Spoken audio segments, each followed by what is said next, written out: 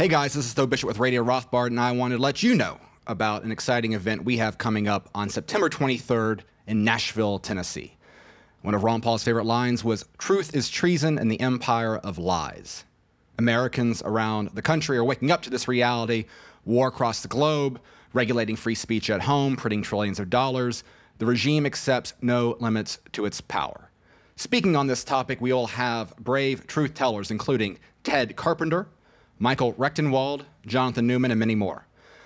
Again, this is on September 23rd in beautiful Nashville, Tennessee. You can find more about this event and get your tickets at Mises.org/Nashville23.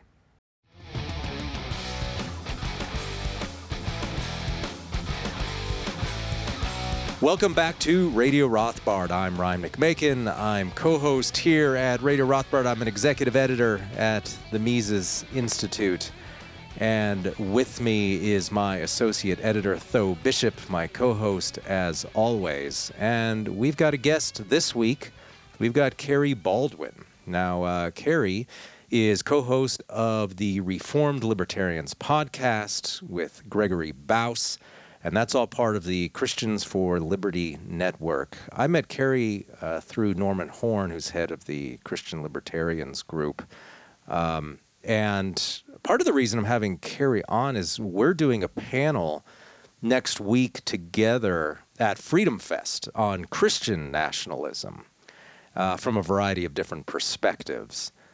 And I just wanted to have her on so we could talk more generally about nationalism. And because I don't want to just like talk about the same thing we're going to talk about next week, and really just let this be sort of a lead into that discussion. And hopefully maybe just answer some basic questions about the state of nationalism in terms of how do free market people, conservatives, libertarians, how do they think of nationalism? Is this something that a lot of activists think is good? How do they even define it? And is it a good thing? And I'll insert some of my own opinions about it.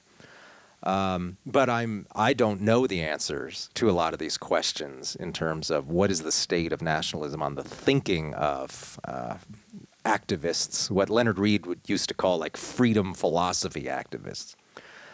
So, Carrie, let's just go ahead and get started. And when I had contacted you on this, I had said, let's just talk about a little bit about how these politicians and activists seem really enthused about calling themselves nationalists in recent years. And I think it took off a little bit in 2018. I mean, it's been there for a long time, right? It's a word that people invoke and think about. But Trump just stood right up in 2018 and said, I'm a nationalist. And I'm an Americanist, and I want America first. And he conflates those two things. And then I see in recent days, just a couple of weeks ago, Vivek Ramaswamy, a GOP activist candidate, says, call me a nationalist. And then I see about a week later after that, we get an online article at realclearpolicy.com from a Hillsdale professor. There's lots of good people at Hillsdale, but they've definitely got sort of this unionist, centralist nationalism thing going. So they've got someone named Miles Smith IV. They're at Hillsdale who's saying, yeah, we should all be Lincoln-style nationalists in the United States. That's the conservative thing to do. So there's all these, the term keeps coming back and we're told, yeah, nationalism is the way to a better America. And how big of a movement is this? Is this just like people just throwing out terms hoping they can pick up a couple extra votes? Or is this like an important strain among these sorts of people now? What do you think? Well, I would say, first of all, nationalism isn't a political philosophy. It's a sentiment. And that sentiment encompasses two primary phenomenon. The first is that there's an identity of a nation of people, and we can talk about how you define a nation. And then second are the actions needed to achieve, sustain, or protect that national sovereignty. And so really it's a sentiment. Now, we might ask, well, what constitutes a nation? In some cases, it's a common origin, it's an ethnicity. You've heard a lot of the left-wing media talking about white nationalism, which I think is really intended to be a pejorative that invokes, the Nazis and Hitler. But a nation can also be tied together through, common cultural ties. And so I think what you see with these politicians is a lot of them, even, and I'm going to butcher his name, Ramaswamy, he calls himself a non-white nationalist, which is interesting. He's obviously referencing the fact that he's not European, but they're all appealing to this idea of basically the American mythos, the American culture, whatever that is. And the problem I would say that we are running into is that over the course of time, we've sort of lost a sense of what principles are behind the American mythos, what makes up American culture. The left has really done a good job at trying to totally destroy it or simply attribute it to a general democracy. And the right became super pragmatic, and quite frankly, we've had nationalist sentiment for quite a while. It just used to be called patriotism, right? So during the Bush administration, for example, we had nationalist sentiment that was, aimed at protecting our national sovereignty, but it was all external to us, right? We had to go fight all of these wars in order to protect our national sovereignty. But now what I think you see in the 21st century is you see a lot of particular changes. A lot of people, especially Gen X and the 80s babies, millennials, are really sick and tired of the never-ending wars. We're the generation that remembers peacetime. We grew up during peacetime. American evangelicalism, which is where the idea of a Christian nation has come from, that's falling apart. Feminism, specifically intersectional feminism and LGBTQ, is really challenging some very foundational ideas about humanity itself. And our educational institutions are teaching ideas that are anti-American and really aimed at the new, globalist movement. And so what I think, what you see, at least on the right, as far as this nationalist sentiment, is really aimed at an anti-globalist movement. But I also get the sense that they're sort of grasping at straws for what constitutes the American nation. You have many people who think that it's, classical liberal principles. We would certainly agree with that. There are others that believe that they're more Republican. That was something that Murray Rothbard brought up in his book, For a New Liberty, those were the two competing ideas at the founding. And you also have the left. The left also has their own version of nationalism. They just couch it in terms of protecting democracy and being a good global neighbor. So, the fact that the left clutches their pearls over the January 6th thing has to do with the fact that they are protecting our national identity as a democracy. So there's nationalism on both sides, and we've had nationalism for a while, but we've lost, I would say, a sense of what the identity of the American nation, if you want to call it that, actually is. And so you're seeing a lot of these politicians calling themselves nationalists because they want to be American, they want to pull away from this globalist ideology, but they're not really explaining what principles they want to defend. Yeah, that's a good point, that essentially the term it could mean anything you want it to mean, right? Mm-hmm. It doesn't, of course, mean, we're laissez-faire, so we're nationalists. You can be a social democrat and be a hardcore nationalist. Look at Bismarck, right? I mean, Yeah. it's debatable as to how hardcore of a nationalist he was in terms of internal politics, but that was certainly how he played it politically, created the welfare state, certainly, I think, paved the way for modern social democracy in many ways. And yeah, the whole January 6th thing, the freaking out over January 6th. Oh, they have sullied our sacred buildings by breaking it. I mean, the whole idea that a government building is some sort of sacred building and merging that idea with something that's actually sacred is horribly offensive, actually, and also just laughable. I'm going to confuse the Capitol building where politicians meet and seduce their male pages with, I mean, like an actual holy site. So give me a break. And so, yeah, it doesn't mean anything in particular. And I also just noticed that almost when anybody invokes nationalism, it just happens to coincide with the current American state, right? It assumes that the current boundaries of the American state are correct and settled, and that everybody within the United States owes it to the regime to be a nationalist also and to support the regime. Maybe there's just some disagreement over what ideology should be your motivating factor.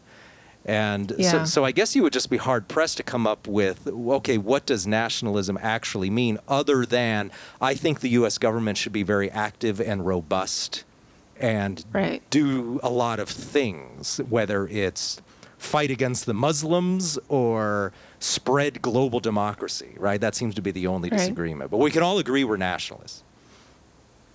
Yeah, well, I would say that, nationalism is also fundamentally a collectivist ideology because it places the community, the nation, the community of the nation as paramount to the individual, whereas individual puts, we may have an affection for our communities, but the individual is paramount.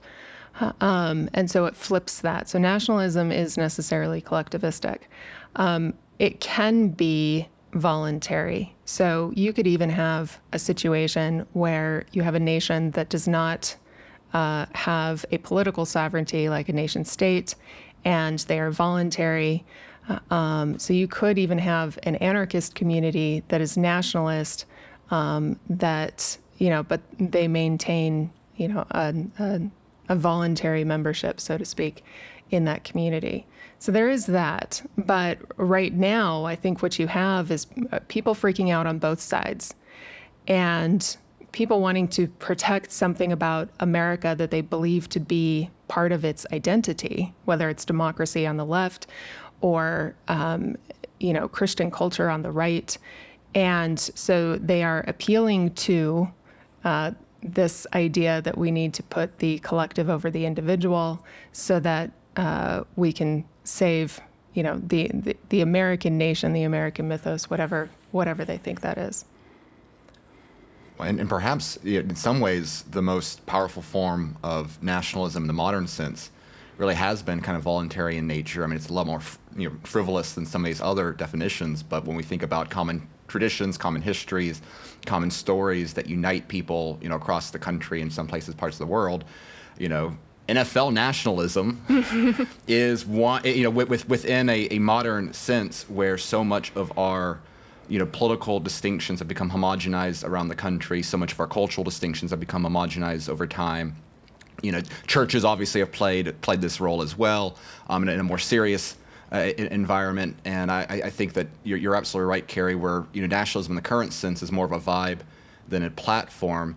And I think one of the interesting dynamics within the current political sense is the degrees to which people are trying to create larger intellectual projects around this notion of nationalism. And this is where you get Christian nationalism on the rise as a topic of interest, usually used as a pejorative, but you have people like Stephen Wolfe that have tried to do a more serious, positive position on what Christian nationalism is, which is itself a reaction to secular progressive cultural jihads of their own right. You have economic nationalists that are trying to pursue a platform there. The Hillsdale article is very just kind of boomerific.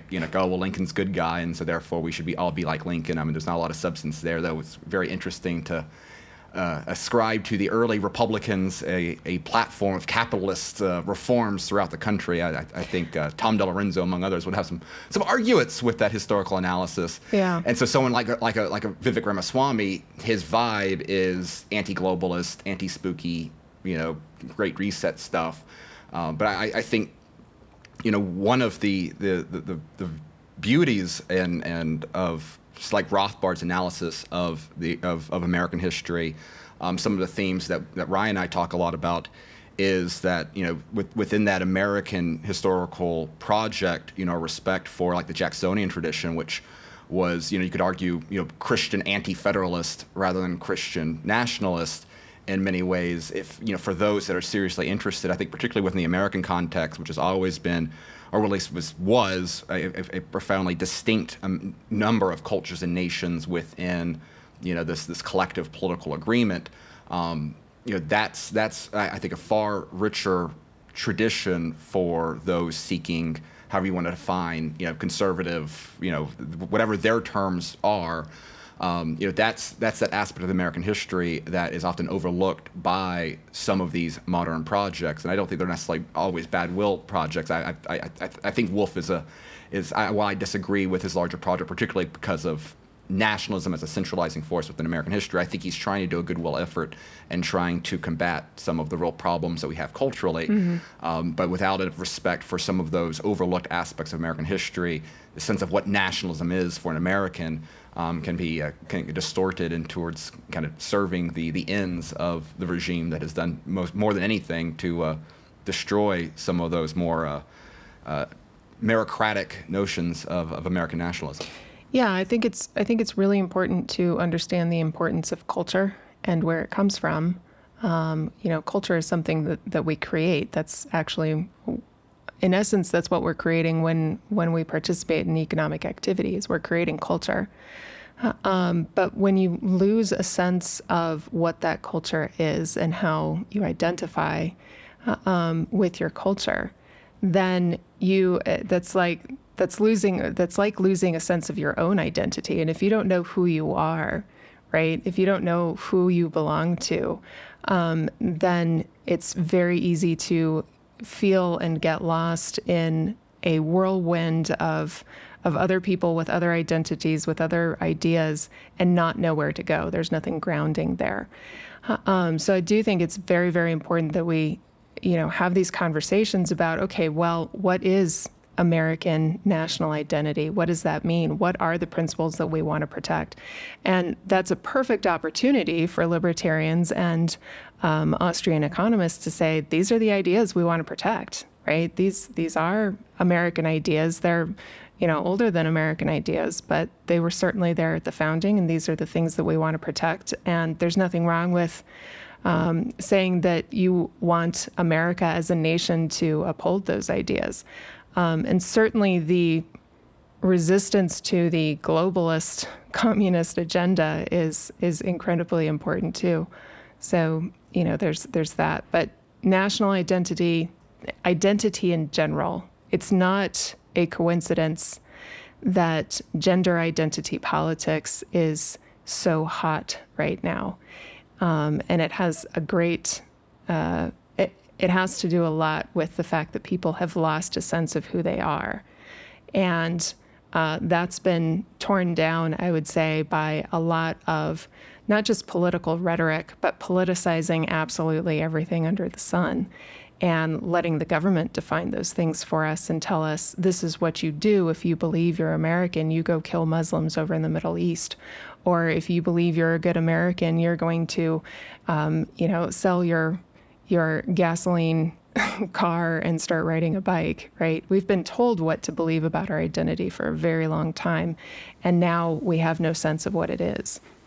It seems the only good time that I hear someone invoke nationalism is when they contrast it with a global regime, right? Yeah. So Right. when nationalism functions as a brake on an EU continent-wide empire, I think that's good. If American nationalism is invoked to oppose some sort of global order, I think that's good. Although the U.S. pretty much runs the global order, so I mean, the U.S. dominates the World Bank, the UN, all of those international organizations. So I'm somewhat suspicious, actually, when people talk about how the U.S. needs to assert itself. It already asserts itself greatly. Right. Yeah. Well, that's what the neoconservative New American Century was all about. Was spreading American democracy across the world. Right. And that was in the interest of protecting our national sovereignty. So. And so, to the extent that national sovereignty breaks up the world into a more decentralized system, then it can be good. Right. The problem you encounter then is as soon as you start speaking of maybe more local nationalism, where your nationalism doesn't coincide with the nation state as it currently exists, then people go bonkers. And you can look at what nationalism meant historically in the West, which was to destroy local loyalties, local languages, local culture, and to merge it in the larger state. And I think France is probably the best example of that, how in the 18th and 19th century, especially after the Revolution, France engaged in an explicit policy of suppressing local languages, forcing everyone to go to nationally, they never had a federal system, a nationally regulated education system, and just to Frenchify everybody. And by French, they meant the values of the Parisians. And so that was what nationalism meant for them. And I think that's often the model that they employ is that, well, if you're... And look at how the Spaniards absolutely freaked out when the Catalonians started talking about having some sort of independence. And they used, by the way, nationalist as a slur. When these Spaniard Unionists would contact me and tell us we were wrong about secession, they would use you could tell that they were using the word nationalist as a insult. And I'm not sure why Catalonian self-rule is nationalist, but Spanish self-rule from Madrid isn't nationalist. I'm not sure. They didn't make any real meaningful distinction there. Again, we're back at the issue how that the term doesn't really mean anything specific. I just define it to support my position. Let me give you another example. I live in New Mexico. I'm born and raised here, and so something that is very much a part of our culture is Native American culture, and the Native Americans were a number of nations that were squashed by the U.S. federal government, and the federal government really wanted to get them to meld, you might say, into an American culture, and interestingly they took one tact, which was to try to remove their culture from them, right? Take their language, re-educate them as far as a more European style education, and forbid them from practicing their culture. That changed in about, I want to say, the 1960s, maybe a little bit earlier. I want to say it was about the 1960s when the government figured out that was not working. They were not able to maintain control over the Native American population. And so what they did instead was to say, well, we're going to now protect your culture. We're going to be your safe haven for your culture. And they've ingratiated Native American populations into the government so that they understand that the government is there to protect their culture. And if you drive up in the Jemez Mountains in New Mexico, you have to drive through the Jemez Pueblo. There's one way in and one way out. When you drive through the Jemez Pueblo, it looks like you're driving through a third world nation. You get into the canyon, there's this small little town called Jemez Springs. It is not on the reservation, and they have a thriving economy. And there's no reason in the world why the Jemez Pueblo should be looking like a third world nation, which, by the way, they were only released from COVID lockdown at the beginning of this year. So, protecting culture, protecting our national identity, I think is important, but we need to be careful about what that means. We don't want a monopolistic government to be the one in charge of that. Yeah, I mean, we could point out, it's interesting that you bring up New Mexico, too, because that's just an interesting case on many levels, right? It's not even just the indigenous population. Part of the reason New Mexico didn't become a state more than a decade, I believe. Maybe it was 1911 when New Mexico became a state? 1912. Okay. Yeah. And part of the reason, my understanding, is that they wanted to make sure that English was the majority language in New Mexico before they made it a state, and that there was a sufficient elite Anglo-Saxon rancher class that was in place before they gave state powers there, because they didn't want all these, what they used to call greasers when they referred to Mexican Americans. They didn't want those people running things. And so that delayed statehood quite a bit. So the question is, well, what is this American culture then, right? New Mexicans, who are clearly Americans, they didn't have the right culture, apparently. Well, and quite frankly, if you look at our demographics now, white non-Hispanics, which are basically European, not Spanish, are a minority. We are a minority here. Our Constitution is bilingual. And New Mexican is its own culture. It's an amalgamation of Native American, Mexican, American West, and Spanish. And so it's interesting to see how that played out, even though, statehood was delayed because they wanted it to be, a European culture. It didn't work itself out like that. But you can see how nationalism works in cases like that, because I haven't heard it lately firsthand from people, but in the past, when the issue of a national language would come up, often in the context, I suppose, of immigration, where you'll hear people say ridiculous things like a country has to have one single national language, or they'll be constantly in a state of civil war and strife. And, never mind the Swiss or the Belgians or the Canadians, all of which have multiple languages in use at any given time. But many people believe you have to have a national language, and people have to be united by force if necessary. And if the court, one of the things it gets right is the federal government has no prerogative, no power to create a national language. But that's something that nationalists have wanted for quite some time, because nationalism often is just about conformity and uniformity. And that's of course then requires power of the nation state, of the state apparatus in general, to be stronger in many cases. Yeah, and I think it's in the case of Christian nationalism, I think you definitely see that there is this, first of all, it's very easy when everybody shares the same fundamental values that you do, right? It's very, very easy to become complacent. And one thing that I see from Christian nationalists is that they are looking at the culture and they're saying, oh gosh, this is not a Christian culture anymore. This is a pagan culture. We don't want to live in a pagan culture. And so we're going to promote Christian nationalism. And it raises a question about how cultures are formed. Is it through force, or is it through spontaneous order? And why is it that you want to promote that culture? Is it simply because you fear living in a culture that you're unfamiliar with, or is there something else?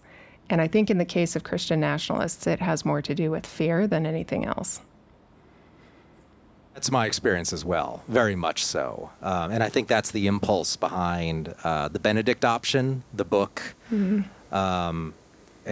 which I can more freely badmouth now because Rod Dreher is such a weird, unreliable, manic guy that you don't want to take his word too much on anything. But I think the overall idea of the book is fine, right? That you need to create your own communities and cultures. But most of the people I know who think a lot in those terms and quote the book a lot, they're just deathly afraid of the larger culture, breaking up their family and things like that. They seem less concerned with building up something and thinking they're on the winning side, and more with like a rear guard retreat seems to be their mode of thought. Right. which, I mean, why be Christian if you think you're on the losing side? I mean, it just seems kind of weird. Yeah.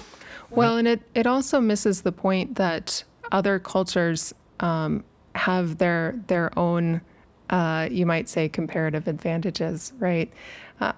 Native American populations, for example, have a very good idea, or at least their tradition has a very good idea about how to protect the environment, and it doesn't require communism.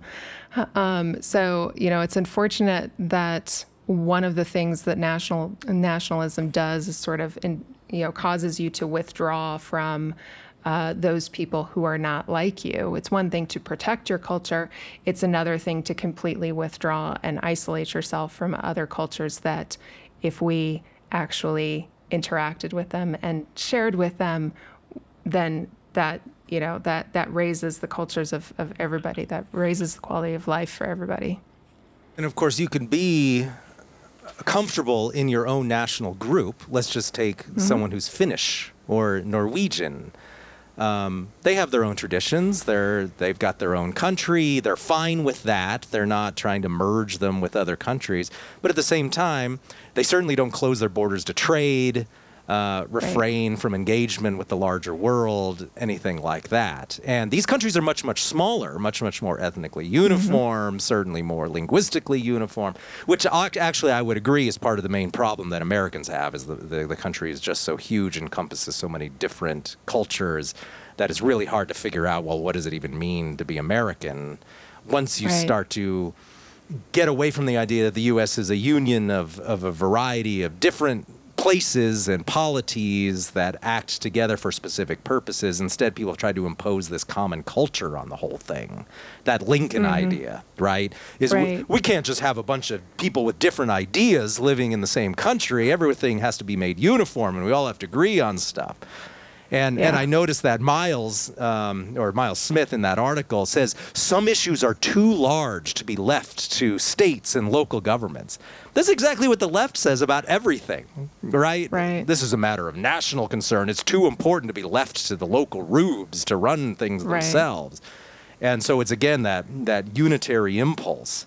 But but I think the big question is, and this keeps coming up in the discussion here, is people, they want to identify with some sort of group, right? And like a healthy society has lots of different groups that people are members of and identify with. And only like those super weird libertarian types think that society can just be a bunch of individualists all living in the middle of nowhere with a dog and 50 guns. And I don't want to join anything. I don't want to be part of anything. People are jerks. I hate people. I don't want to, forget that. And of course, religion is stupid. Any sort of anything that you might, a larger thing that you might be part of and believe in, it's just no good. But that's not how most of humanity functions, right? And so I think this idea of I need to be part of a nation with other people, that's building on an impulse that people naturally have, but it's a new thing. It's pretty darn modern in terms of, hey, I'm in this nation, and me and this guy who lives 2,000 miles away in New York City, who I've never met and never will meet, and probably never even be within 50 miles of, we've all got this thing in common, and we call it being American. That is like so abstract. That is so way down like the abstraction rabbit hole. But in the past, if you look at the work of Benedict Anderson, he's kind of considered one of the founding fathers of scholarship on nationalism, and he's got a book called Imagine Communities, and he looks at other ways of organizing society. Right? You've got the city-state, where there's a natural feeling of unity among people who inhabit the same physical space and are much more close to be on like a face-to-face relationship at some level. Look at a city of 100,000 people, say. Or people historically, they were unified by some sort of common religious belief rather than idea of nationhood, and it's very different. Or you had the idea of family association, which extended well into the Middle Ages, which was, okay, we're in progressive concentric circles of relationship. we are related somehow to the dynasty that rules over us, perhaps, or to the local lord, that sort of thing. There was a familial relationship in many cases. Nationalism is totally different from all of that. So these are all different ways people can organize their society and think in terms of, I belong to something.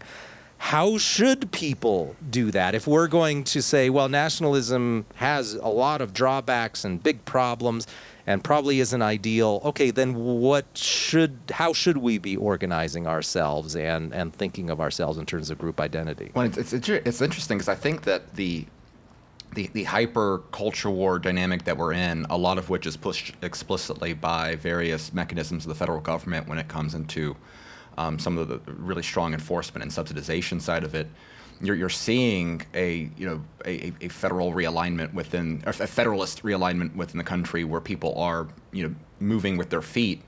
Whether it's because obviously COVID played a big role in that, which is not quite a cultural issue, but still a reaction to federal overreach. Whether it's parental rights legislation is drawing people in or sometimes pushing people out.